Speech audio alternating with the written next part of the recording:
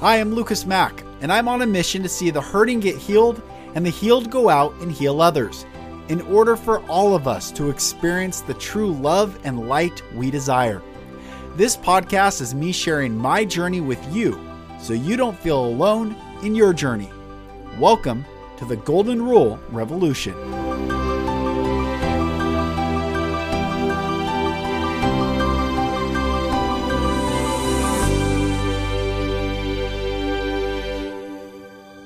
Hello, brothers and sisters, and welcome back to another episode of the Golden Rule Revolution. I am Lucas Mack, and thank you so much for joining. I'm really honored to bring my guest on today, Israel Silva. Israel and I went to high school together, and there was a moment in high school where he had a tremendous impact on me. He's a year younger than me, but he has a huge presence, and I've always considered him a beautiful soul. I happened to have a dream a few weeks back, and Israel showed up in the dream. And I reached out to him on Facebook and said, hey, I don't know, what you would think of this. It probably sounds weird, but I had a dream of you where you stood up for me in my dream. And it's very similar to what he did in real life more than 20 years ago. And he and I reconnected, had a beautiful conversation. And I said, I have to have you on the podcast. I need you to share your story and your heart with the world. So I'm really honored to bring on Israel Silva. Now, Israel's background is incredibly impressive. He is a wrestling coach and a wrestler himself. He's a state champion wrestler in college. He two-time All-American in the junior college that he went to, and then went and wrestled at D1 school. But I want to read his highlights, his bio, because I think this is incredibly impressive. Once his collegiate wrestling career wrapped up, Israel Silva put together an impressive post-collegiate career on the international wrestling stage. He is a 4-time world team member from Mexico, 3-time freestyle Pan American medalist, and was a 2012 Olympic alternate over his 7 years of international experience. He is, like I said, a 2-time junior college All-American at North Idaho College, and he placed second at the national tournament his sophomore year and was a third as a freshman. Silva led the team to the junior college national championship in 2002. Like I said, he won state title as a junior and then wrestled for the state title senior year. And he'll talk about that experience.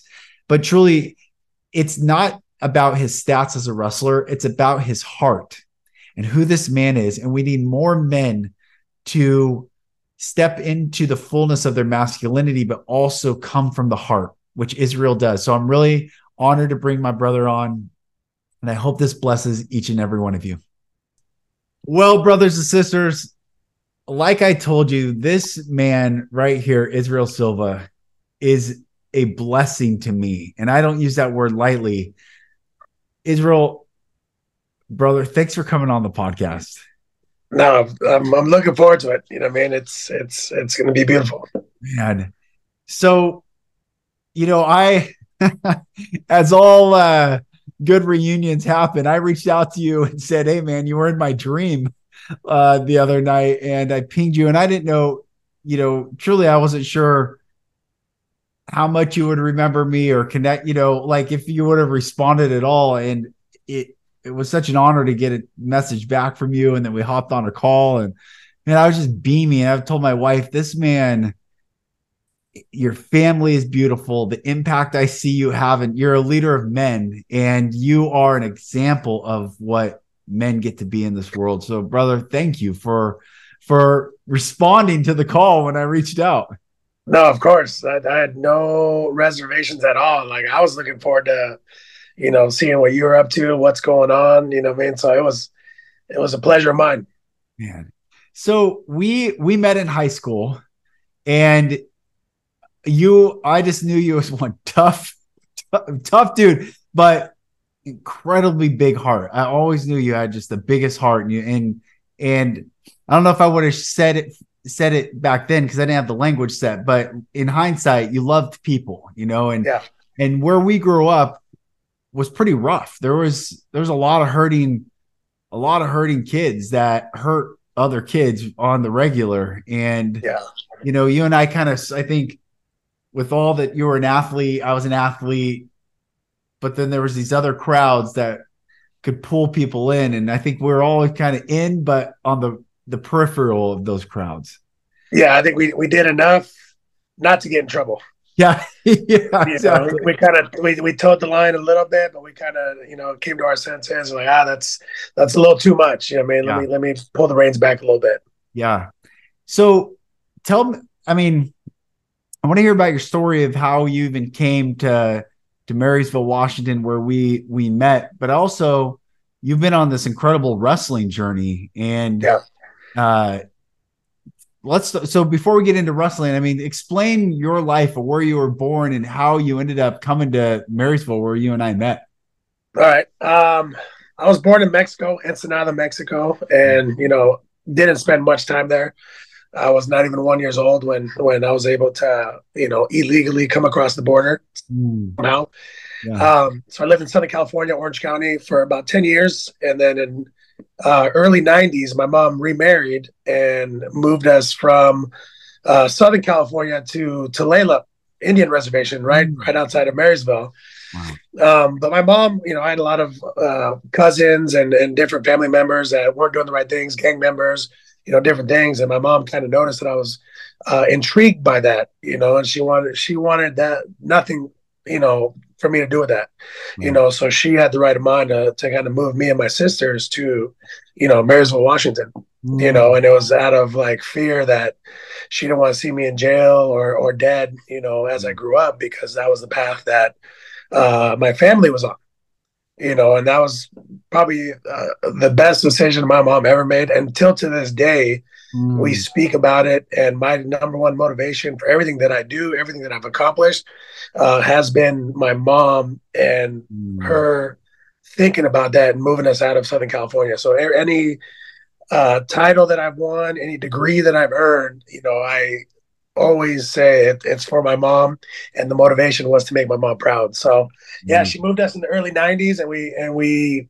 moved there, Indian reservation, way different than Southern California, but I kind of started being around natives from the Indian reservation and other people, and then just got into sports. And I think if I was in Southern California, I would have never, been involved in mm. sports. So I'm also grateful for the Tulalip Indian Reservation.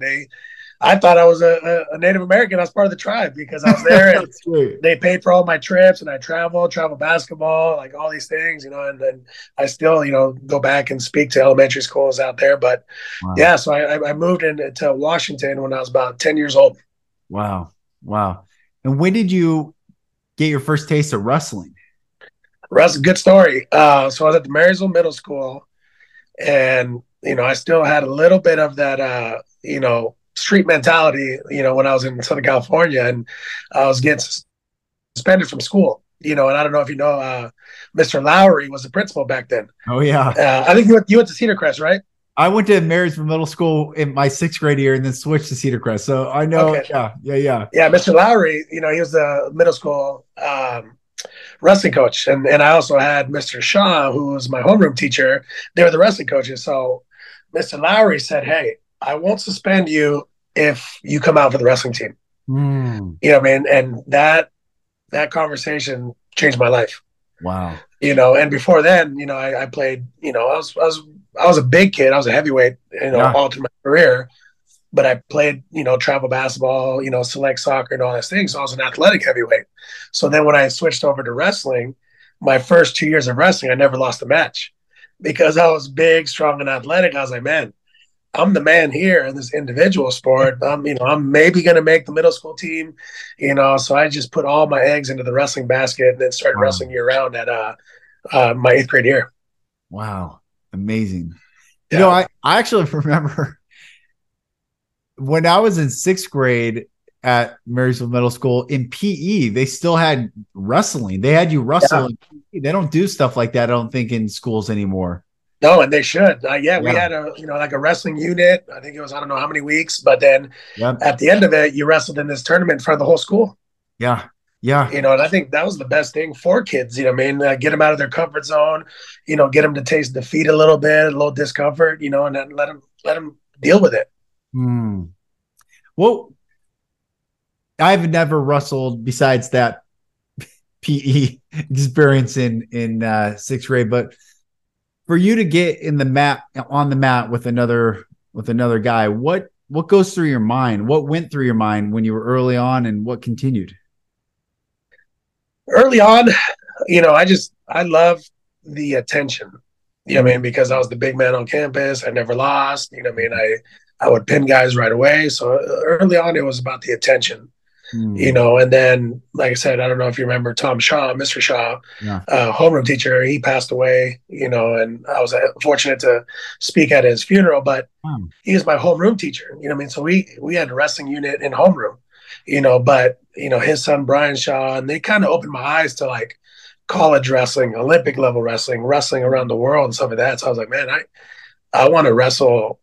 Actually, if another funny story, even before I got really serious, Mr. Shaw, he's like, hey, what do you want to do? And I was like, hey, I want to play basketball at Georgetown.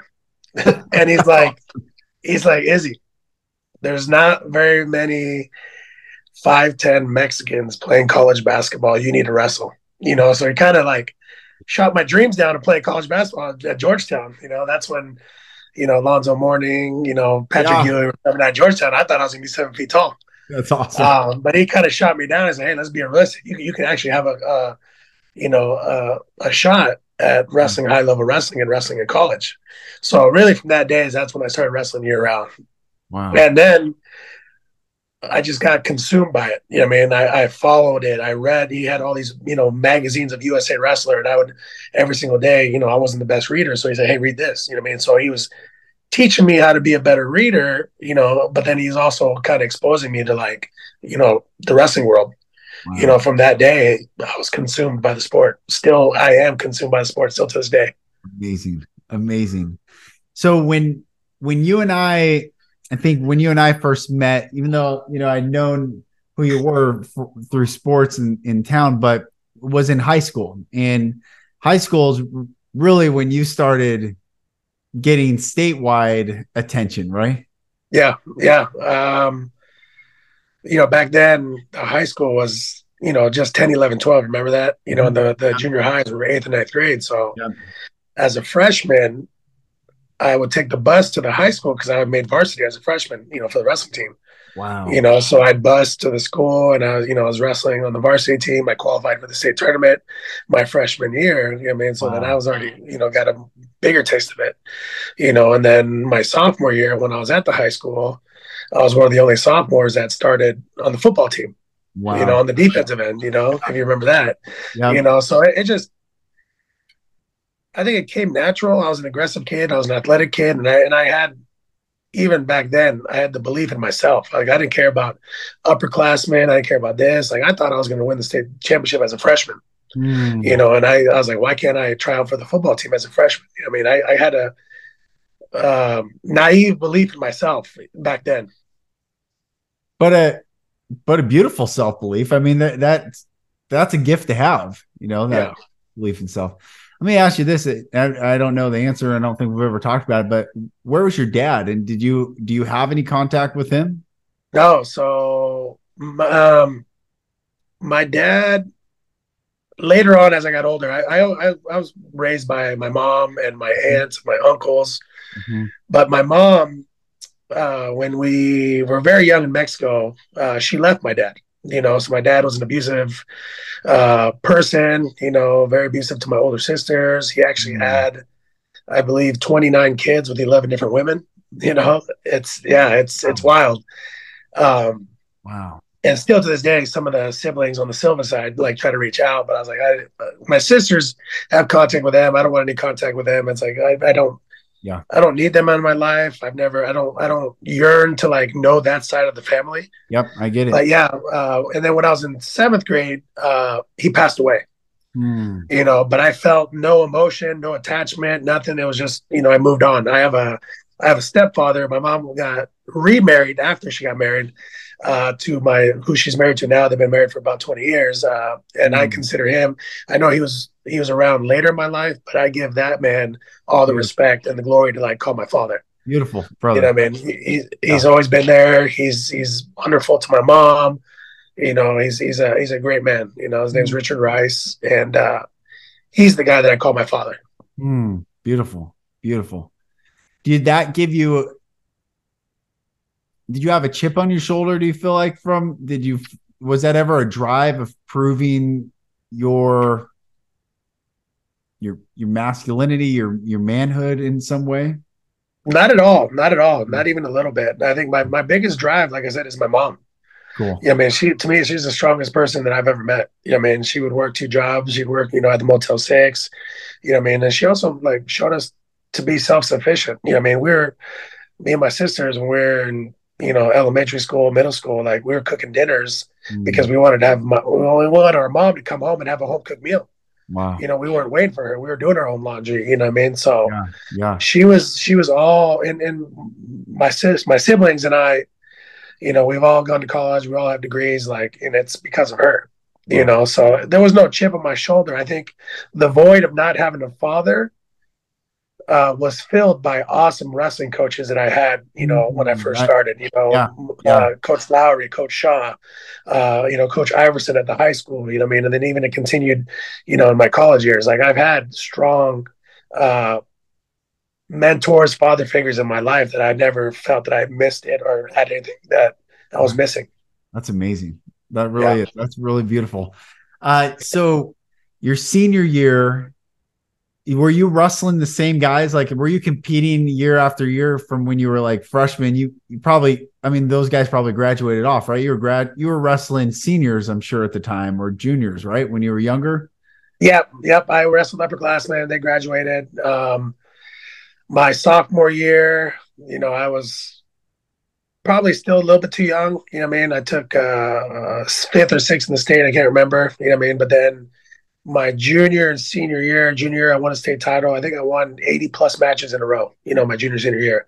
And I don't know if you know this or remember, but I got upset by my last match of my senior year. That's right. So I was going for my second state title, 80 plus matches in a row, and I got upset in the finals. But it was deserving. I kind of got lazy my senior year. I Hmm. hadn't got touched. What I mean? I probably wasn't doing the right things. I was partying a little bit, and then I took it for granted. So the Hmm. motivation that I had to win my first title my junior year, it wasn't there my senior year. Wow. Because it became easy. Right. And it kind of bit me in the butt, which What'd you learn from that? I it drove me. I think that win drove me to wrestle. I probably wrestled 12 years after that match. I mean, I wrestled 2 Olympic cycles after that, but I never, anytime I stepped on the mat after that, I left no stone unturned. I made sure that I Hmm. was as strong as I can be. I was prepared as I can be, studying film, studying my opponents, and I was in the best condition of my life. I Wow. mean, I never left it to chance because the only reason I lost because I was out of shape. He wasn't a better wrestler than me. Just they had a good game plan and they slowed me down, and I kind of got gas in the match and I lost in overtime. I mean? So Wow. everything that's in anything that's in my power, those three things: the study, the conditioning, and the strength, and the preparation. I made sure that I did that. Going forward. What a great lesson that you could share though, to win, expect to win the second time, but you weren't there mentally, and that's amazing that you Yeah, could. and that's the life lesson that I give to my boys now. Hmm. Anything that's in our control, we're going to make sure we have that. I mean, the wins and losses will take care of themselves, but anytime you guys step on the mat, you're going to feel prepared. You're going to know that we've done everything in our preparation to give us the best chance of winning. Wow. Where'd you go after high school? After high school, like I said, I was getting recruited at a lot of Division I schools, but um, with my mom, my mom didn't go to school past fourth grade. What I Wow. mean? So academics weren't a thing that she knew about, and neither did we. I mean? I didn't know until it was time to like get recruited and send my transcripts to schools that I was way behind, that I Hmm. wasn't going to qualify to go to Division I. And I was like, man. So I went to junior college. I went to North Idaho Junior College in Coeur d'Alene, Idaho, and that was to me that was a blessing, to be there as well. I went there and I was a two-time All-American. We were team national champions, and then I got to go to Division I after that. So I Wow. went to the University of Tennessee at Chattanooga. That's so cool, brother. Yeah, That's so cool to see different parts of the country like that too. Idaho and then Tennessee. yeah. And when I was highly recruited out of junior college, And at the time, I don't this coach named Terry Brands. They're at the University of Iowa now. Him and his twin brother Tom and Terry Brands. He called me, and like I said, I was a student of wrestling. I followed the Olympics. I followed NCAA. So he called me, and I didn't know where Tennessee Chattanooga was. I didn't know what division it was. I said I wanted to go wrestle with that guy. Like Mm. that's the guy that like he put it in my mind that you're going to wrestle to try to win world Olympic titles. Wow. So I credit him, why I wrestled 2 Olympic runs, post college. Amazing. What'd you learn through? I mean, wrestling is very personal. I mean, that individual sport, but I mean, it's as primal as it gets with strategy. I mean, you're putting yourself and your soul and your body and your will out there. What have you learned about yourself, but also learned about humanity? I guess. What I think what I've learned the most is I've had like many setbacks. Setback in high school with losing, setback of having to go to junior college right away. And then being ineligible my first year at Division One. And then only getting to wrestle 1 year, at the Division One level. That could have easily deterred anybody. Like, oh man, this isn't for me. Maybe I should do something else. Mm. Having my first child my junior year of college. And my wife and I, having to do that, like. But I had a goal, like I wanted to wrestle in the Olympics, and I had a goal that all I wanted to do was be a college wrestling coach. Mm. And give back to other people. And I never thought that it was never going to happen. And I was an alternate for the 2012 Olympic Games. I missed making the Olympics by 1 point. Wow. But I look back and I was like, it was less about making the Olympics, but it was about the journey, the network, the people. I traveled to 30 different countries. Like who I became while I was trying to be an Olympian was better than wrestling in the Olympics. Yeah. Obviously it still hurts. Yeah. But I kind of take a step back and I reflect like who I become and the people that I've met and that are involved in my life, and even Mm. till this day that are still impacting my life. That's more important than anything. So setback after setback, it could have easily broke people, and the people could have just like done away with their dream, or gone and done a regular job, or got into drugs and alcohol. Like to me that was never an option. And like I said, it all comes back to like my mom worked so hard to put me in these positions. Wow. I can't give up and look back. Amazing. Amazing, brother. Everyone listening, I just want to share this. People know my story, listen to this podcast. They know, everything looked good on the outside. I'm sure you thought, I can't tell you how many people said, oh, I thought your family is perfect. In fact, I had a buddy tell me he judged his family against our family. And Yeah. I'm like, bro, I'm sorry, man, that it was all it was all live, but brother, that's how I had to survive that way. My brother Yeah. had to survive that way. Um, but there was this time, and I don't think you remember it, but we were getting vandalized. Our house had like planter boxes were getting smashed in our driveway and all sorts of stuff. And I was a senior in high school, and I remember going to you and I was like, find out who it is and make it stop. And I don't know if you ever did or didn't, but it eventually stopped. And for me, who always felt afraid, this is one thing that I've had to really come into.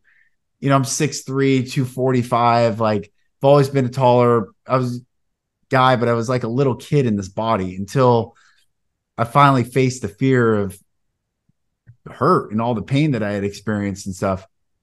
But you, and this is what I reached out to you about, made such a massive impact because I didn't go, here I am living in this house with a man that was constantly hurting me, but then putting this image out, and he told me to make it stop. And I have, what am I going to do? But you were the one I reached out to, brother. Yeah. You, I don't want to get emotional right now, but you really just who you are as a man and the soul that is in your body and your purpose. And you just bless me, bro, more than you can ever know. I just want you to know that. Oh, thank you. That means a lot. You know what I mean? That means a lot. And that's kind of how I live every day. You know what I mean? Mm. I'm a helper. I'm a giver. I want to share my experiences. I want to, if I can help somebody, with the network of people that I know and connect, like to me, that's kind of why I live. You know what I mean? One, yeah, I'm a family man. That's my number one thing, you know what I mean, in life. But I want to help people. You know what I mean? I want to help people. If someone needs someone, lean on us, lean on and my wife's the same way. Like we say it all the time. Like people, all her friends call her all the time. My wife's like the counselor. You know what I mean? To all her friends, and they call and they reach out, and I'm the same way. You know what I mean? If somebody needs something, they're struggling with something, they know that somehow we find the right words to say to make people uh, help them with the situation they're going through. You know what I mean? And it's a responsibility that we take serious. Amazing. Well, there's a couple of things. I mean, let's talk about you. You became a father of how many children? I got 4 kids. I have a 19-year-old. Like I said, we got pregnant my junior year actually, it was our sophomore year. And this is an awesome story. My wife and I met. We were dating for I don't know if I told you this. We were dating for 3 months, and she got pregnant. Mm. This is when we were in junior college. And, I got recruited, and the coach at the time, I said, "Hey, coach, my girlfriend's pregnant. I don't know if that changes anything in the recruitment, but I just want to be upfront and honest." And he said, "Do you love her?" I said, "Yes." He said, "Marry her. It'll be the best thing for your wrestling." And he was right. He was right. He's on, instead of, being out at the bars on Friday, Saturday night, chasing girls. So I was at home with my family. Wow. You know what I mean? I wasn't, Wow. doing all those bad, social things. You know what I mean? I was at home with my family. And really, when I needed a break from, my wife and my kid when I was younger, I went to go train, Mm. So I have, That's yeah. And now amazing. my son, uh, he's 19, just turned 19, and he's at, West Point, wrestling on a, full academic scholarship, one of the most prestigious schools in the country. He's over there wrestling and he's thriving. Amazing. Yeah. And then I have 2 twin boys that are just turned 14. And that was another cool story. She got pregnant again.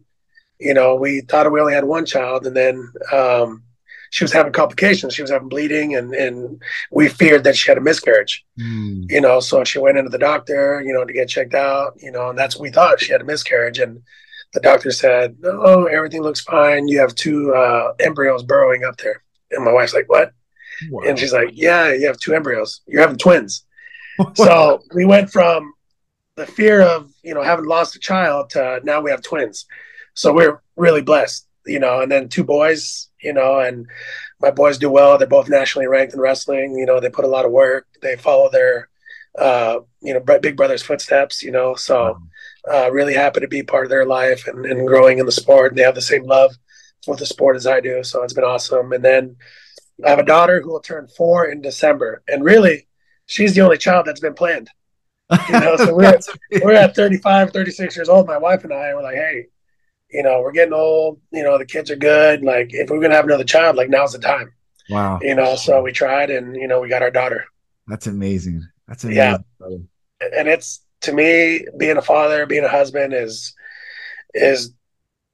all that I could have hoped for, wished for. Like Mm. it's everything. I mean, to me, how hard I work, the different things I do, like it's all to provide for them, but also like lead by example, and show them the way, but also like leave a legacy. Like like I think about my kids talking to their kids and saying, "Hey, Grandpa did this for us. Grandpa did this. Grandpa started this." I mean, my son Tay at West Point wants to make a career out of it, and he's going to be very successful. I want to be remembered like, "Hey, Grandpa did this for us." I mean, or great grandpa. Like that's the legacy that I'm working for every single day. I want, when people 20, 30, 40 years look back, they think like, "Oh man, Israel Silva left a legacy."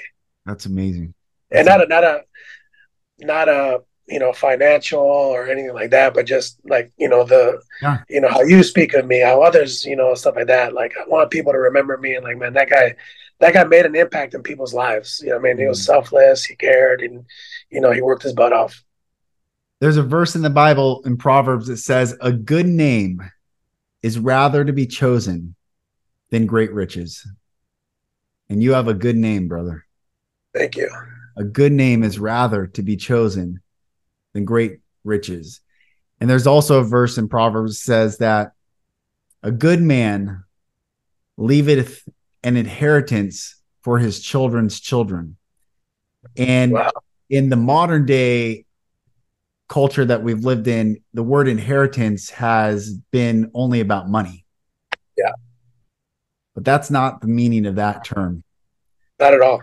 What did you inherit? You inherited something from your father that was a broken, your birth father, your biological father, which was brokenness and pain and trauma. But you've taken that and broken that cycle. And now the Silva name is the inheritance that you get to pass down, not of shame, but of honor. And that is an inheritance that you're going to leave to your children's children, brother. And that's exactly, what it is and what I'm trying to do. I know you coach a lot and you've seen a lot of young men enter that mat and that circle and get after it. What lessons do you think? I mean, I think what coaching athletics is a microcosm of how I think society at large can be. It's that inner battle and it's the integrity and all there's no one else to blame. You have to take full responsibility and accountability for yourself and actions.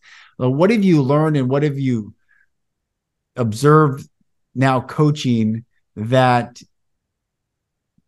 humanity can take away? Like some lessons.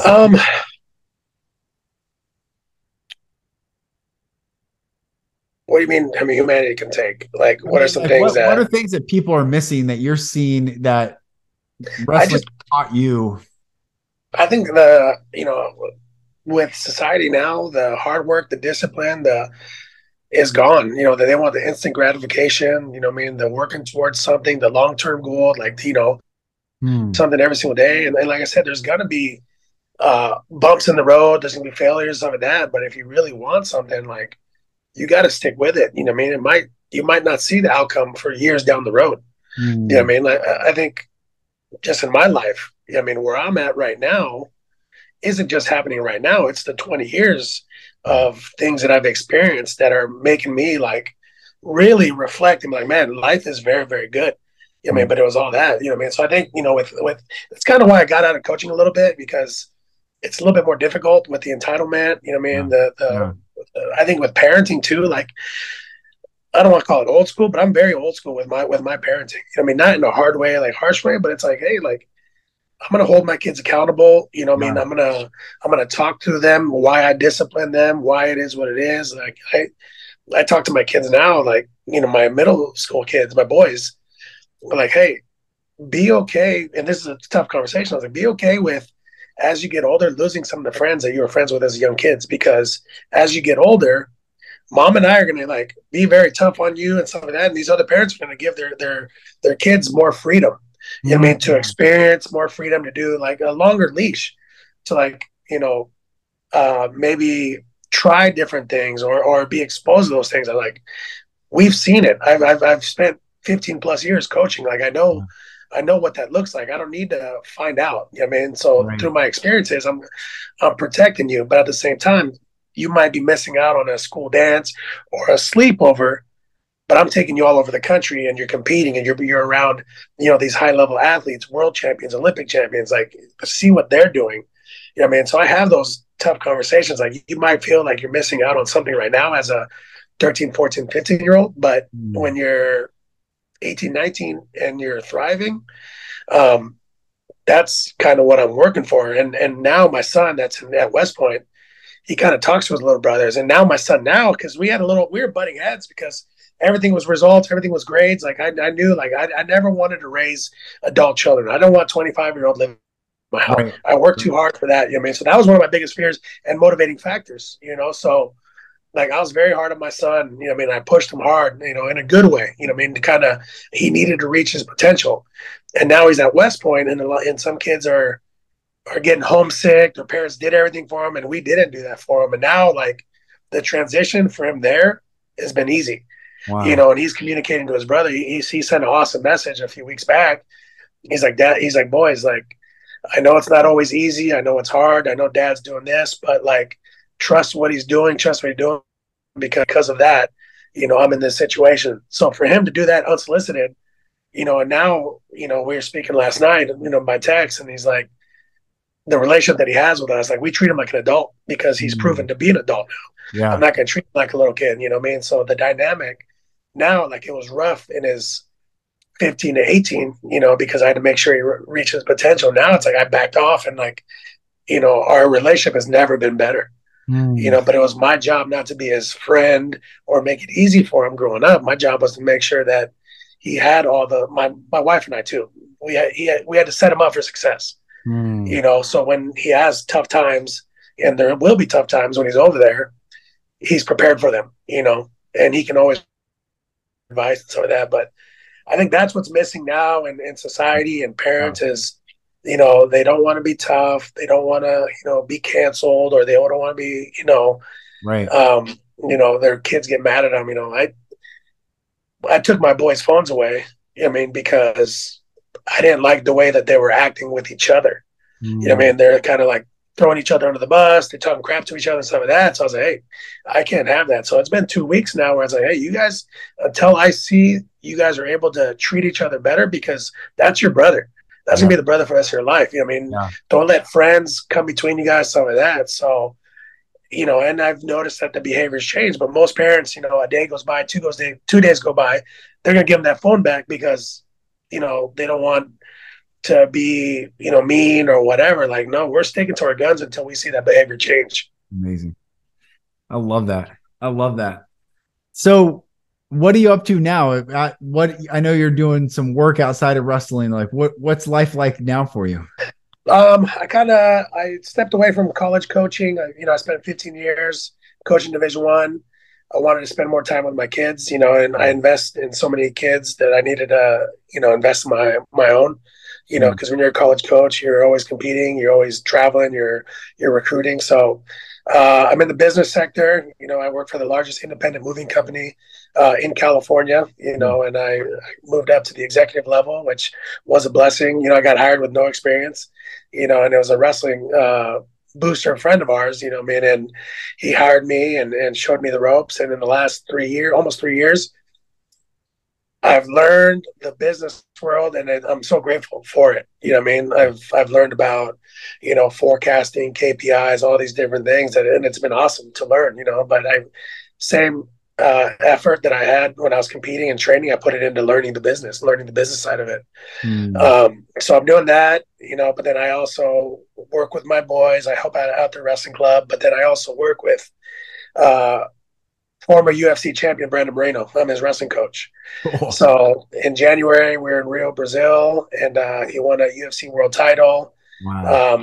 And I'm around him. So the coaching that I do now, it's based on what I want to do. If it doesn't take away from my boys, me spending time with my boys, then I'll do it. So still involved in wrestling, still, get calls, with recruiting, consulting, stuff like that. Still heavily involved, but not, it's not my career. Hmm.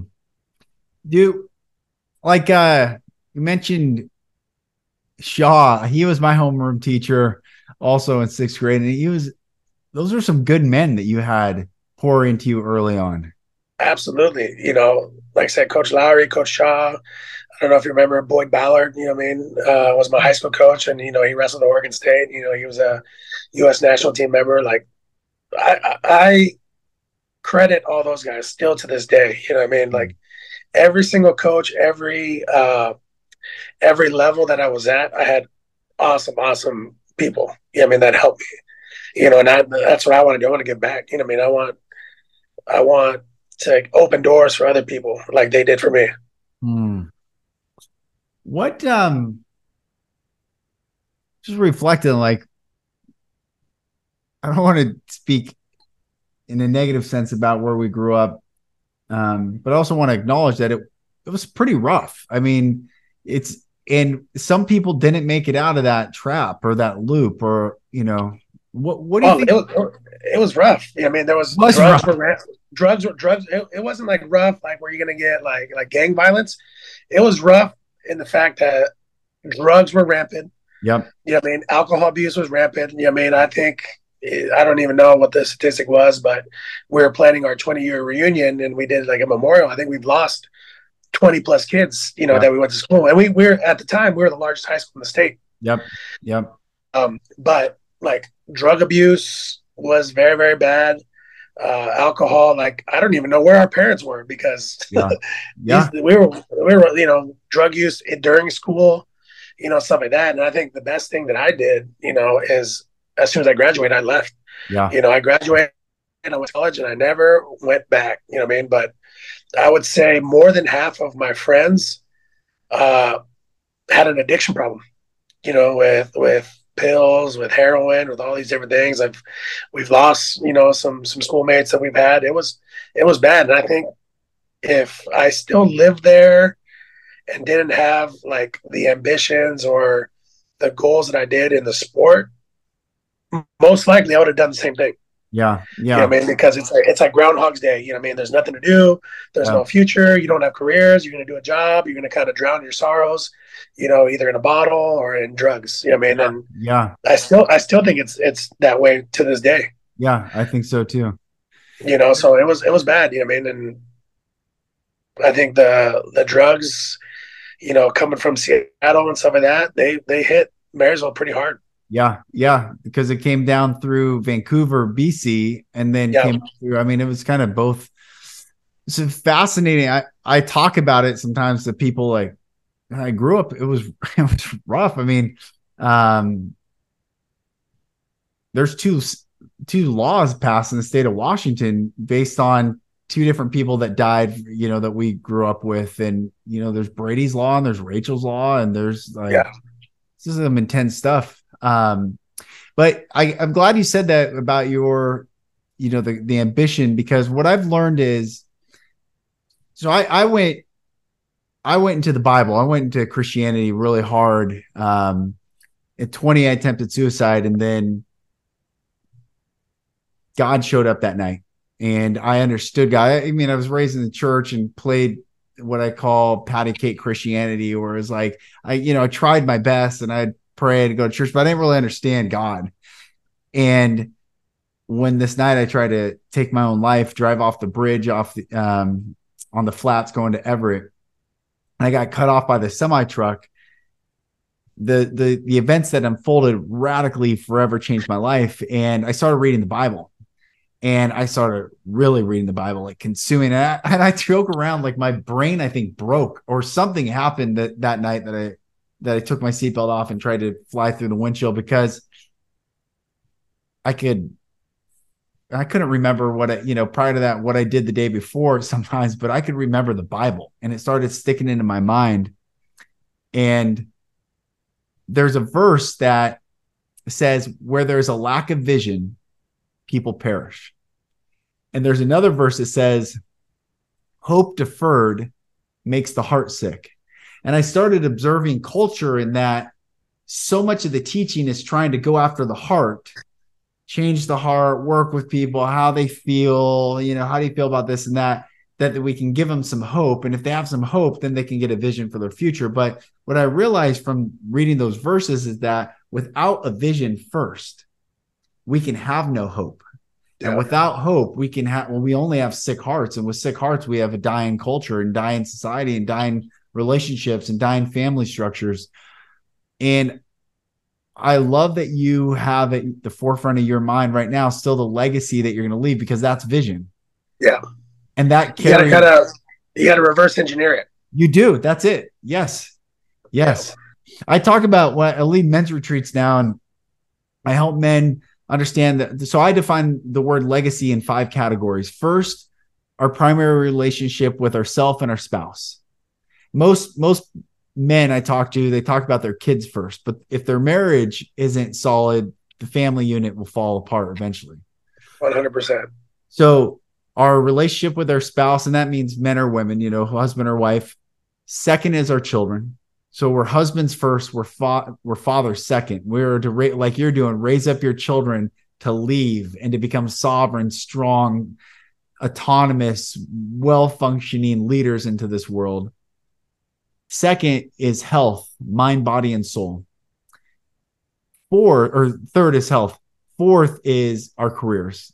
And most men make career their first thing, and maybe their fatherhood second, and maybe their marriage third. It's like, what do you do on this? But career has to be number 4 and keep it number 4. And it's just a means by which, when we get a vision for our life, like the career helps us leave that vision a reality, right? And then fifth is, and you said it so right with your boys, our friends. And I define friendship as anyone who shows you unconditional love. Yeah. And that limits the circle pretty quickly, right? That shrinks the pie. Oh yeah. Yep. And as I got older, I'm content with it. That's it. As I got older, I'm content with my circle being small. When I was coaching, I was a public figure. You had to be friends with everybody. You had to, shake hands, stuff like that. Now that I've gotten away, the people that I have are kind of not more important, but they're like higher quality of people that I lean on, that we speak daily. Like I'm okay. I have acquaintances outside, obviously, but the circle that I have, I'm content being in the house Friday night, Saturday night. I'm content, being with my family like that. Before I was like, oh, where are we going to go? What are we going to do? Like, we have to be social. Now, as where I'm at in my life, that list and that breakdown is who I am exactly. I'm happy to hear that that's kind of your philosophy, because, I'm going, like I told you, my wife and I, after 3 months, she got pregnant. We're 17-year marriage right now. Amazing. And the odds of, her getting pregnant after 3 months and that relationship working are very, very slim, very, very low. Right. We've actually been together for 20 years, but we've been married for 17. And still to this day, it feels new. It feels fresh. Like, I love her. I adore her. Like, we are still in the honeymoon stage. Love it. But, and when we were younger, when we were struggling financially and we had to do all those things, that strengthened our relationship. Now that we're older, financially secure, we appreciate all the little things. We don't like anything that we go through, what we went through as younger couple and parents is easy. We got through that part of our life. Anything that comes our way now is we can handle it. That's awesome. I love it, man. As we wrap here, just what are some things that, I don't know, stand out to you that you would love to impart to the audience? Is things that you teach your children, things that you teach you taught to your wrestlers, or I don't know, what's some of your philosophy in life, brother? I think with my children, we're trying our best, and we have the right intentions. But many times I've told them, like, hey, I'm sorry, I probably didn't handle it the right way. Yeah, man. So I've gone to them many times and like, hey, I thought I was, doing it the right way. Maybe I got a little emotional. Maybe this, like, I'm sorry for that. So showing them that I'm not too prideful to admit, when I've messed up, even as their father, has been big, or to my wife. So that's something that I do often. I'm not perfect. I know I've been painting an awesome picture of my life. And it is awesome, but perfect. I've made mistakes along the way, and then really helping people. Like, I always try to connect people. I might be really good friends with this person and then this person. And I was like, if there's a way I can connect people and stuff like that, and build our network and help this business person with this or anything like that, like, I try to build my network with my network. That's beautiful. That's beautiful. Brother, I love you, man. I just honored, man. I feel like we've been hanging out for a long time, but it's such a beautiful thing to connect. And I look forward to seeing you and giving you a massive hug, because that's what I Yeah, want to do, is give you a big I told you I'll be in Dallas, these next couple months, and no doubt about it, I'm going to give you a call. We're going to connect. You know what I I mean? love it. So I'm looking forward to it. I've always considered you a friend, close friend. You know what I Thanks, mean? man. Whatever you know happened in your life or whatever, like that to me, none of that matters. You know what I mean? Like, Thanks, brother. um, you could always lean on me. You know what I mean? Oh, Call. You know what I mean? Bounce ideas, call whatever, and I'll do the same. thank you. Always, always, brother. Thank you. And thanks for coming on. It means a lot, man, that you've made time, and thank your wife for me, because I know she's holding it down, but I appreciate it, brother. No, she's a saint. You know what I mean? She's awesome. She's a beautiful person, and I wouldn't be where I'm at without my wife. 100%. My wife, just another, she put her career on hold, for my career, my ambitions of Mm. wrestling the Olympics, my ambitions of coaching, and early on in my coaching career, I wanted to go take other opportunities. I mean, we lived in Idaho, Tennessee, Oregon, South Dakota, Montana, Virginia, and then California. Wow. And I just kept wanting to like advance my coaching career. Yeah. And my wife, I said, hey, I'm thinking about this job. What do you think? The very first time I ever thought about it, my wife said, I don't care where we go. As long as the family's together, I will support your decision. Beautiful. From that day on, we've never looked back. Amazing. Amazing, brother. Well, God bless you. And how can people, I'm going to put your Instagram in the chat so people can reach out, and I hope everyone listening to this just sends this brother love, because he's a good man, and he's making a massive impact with other men in the world. So thank you, brother. Yeah, thank you. Well, brother Israel, thank you again for coming on, man. You're a blessing in my life, and I know this is going to bless a lot of people, just hearing your story, hearing your heart. Brothers and sisters, wherever you are watching or listening around the world, it is time right now that what this world is insane. We all can acknowledge that. However, the external world has very little to do with our choice to go internal and do the work on ourselves, to fight, to face that which we're afraid to face. It takes a lot of courage to get on a mat and wrestle another man, another powerful force attacking. Well, there is a powerful force inside you that is actually keeping you from who you want to become.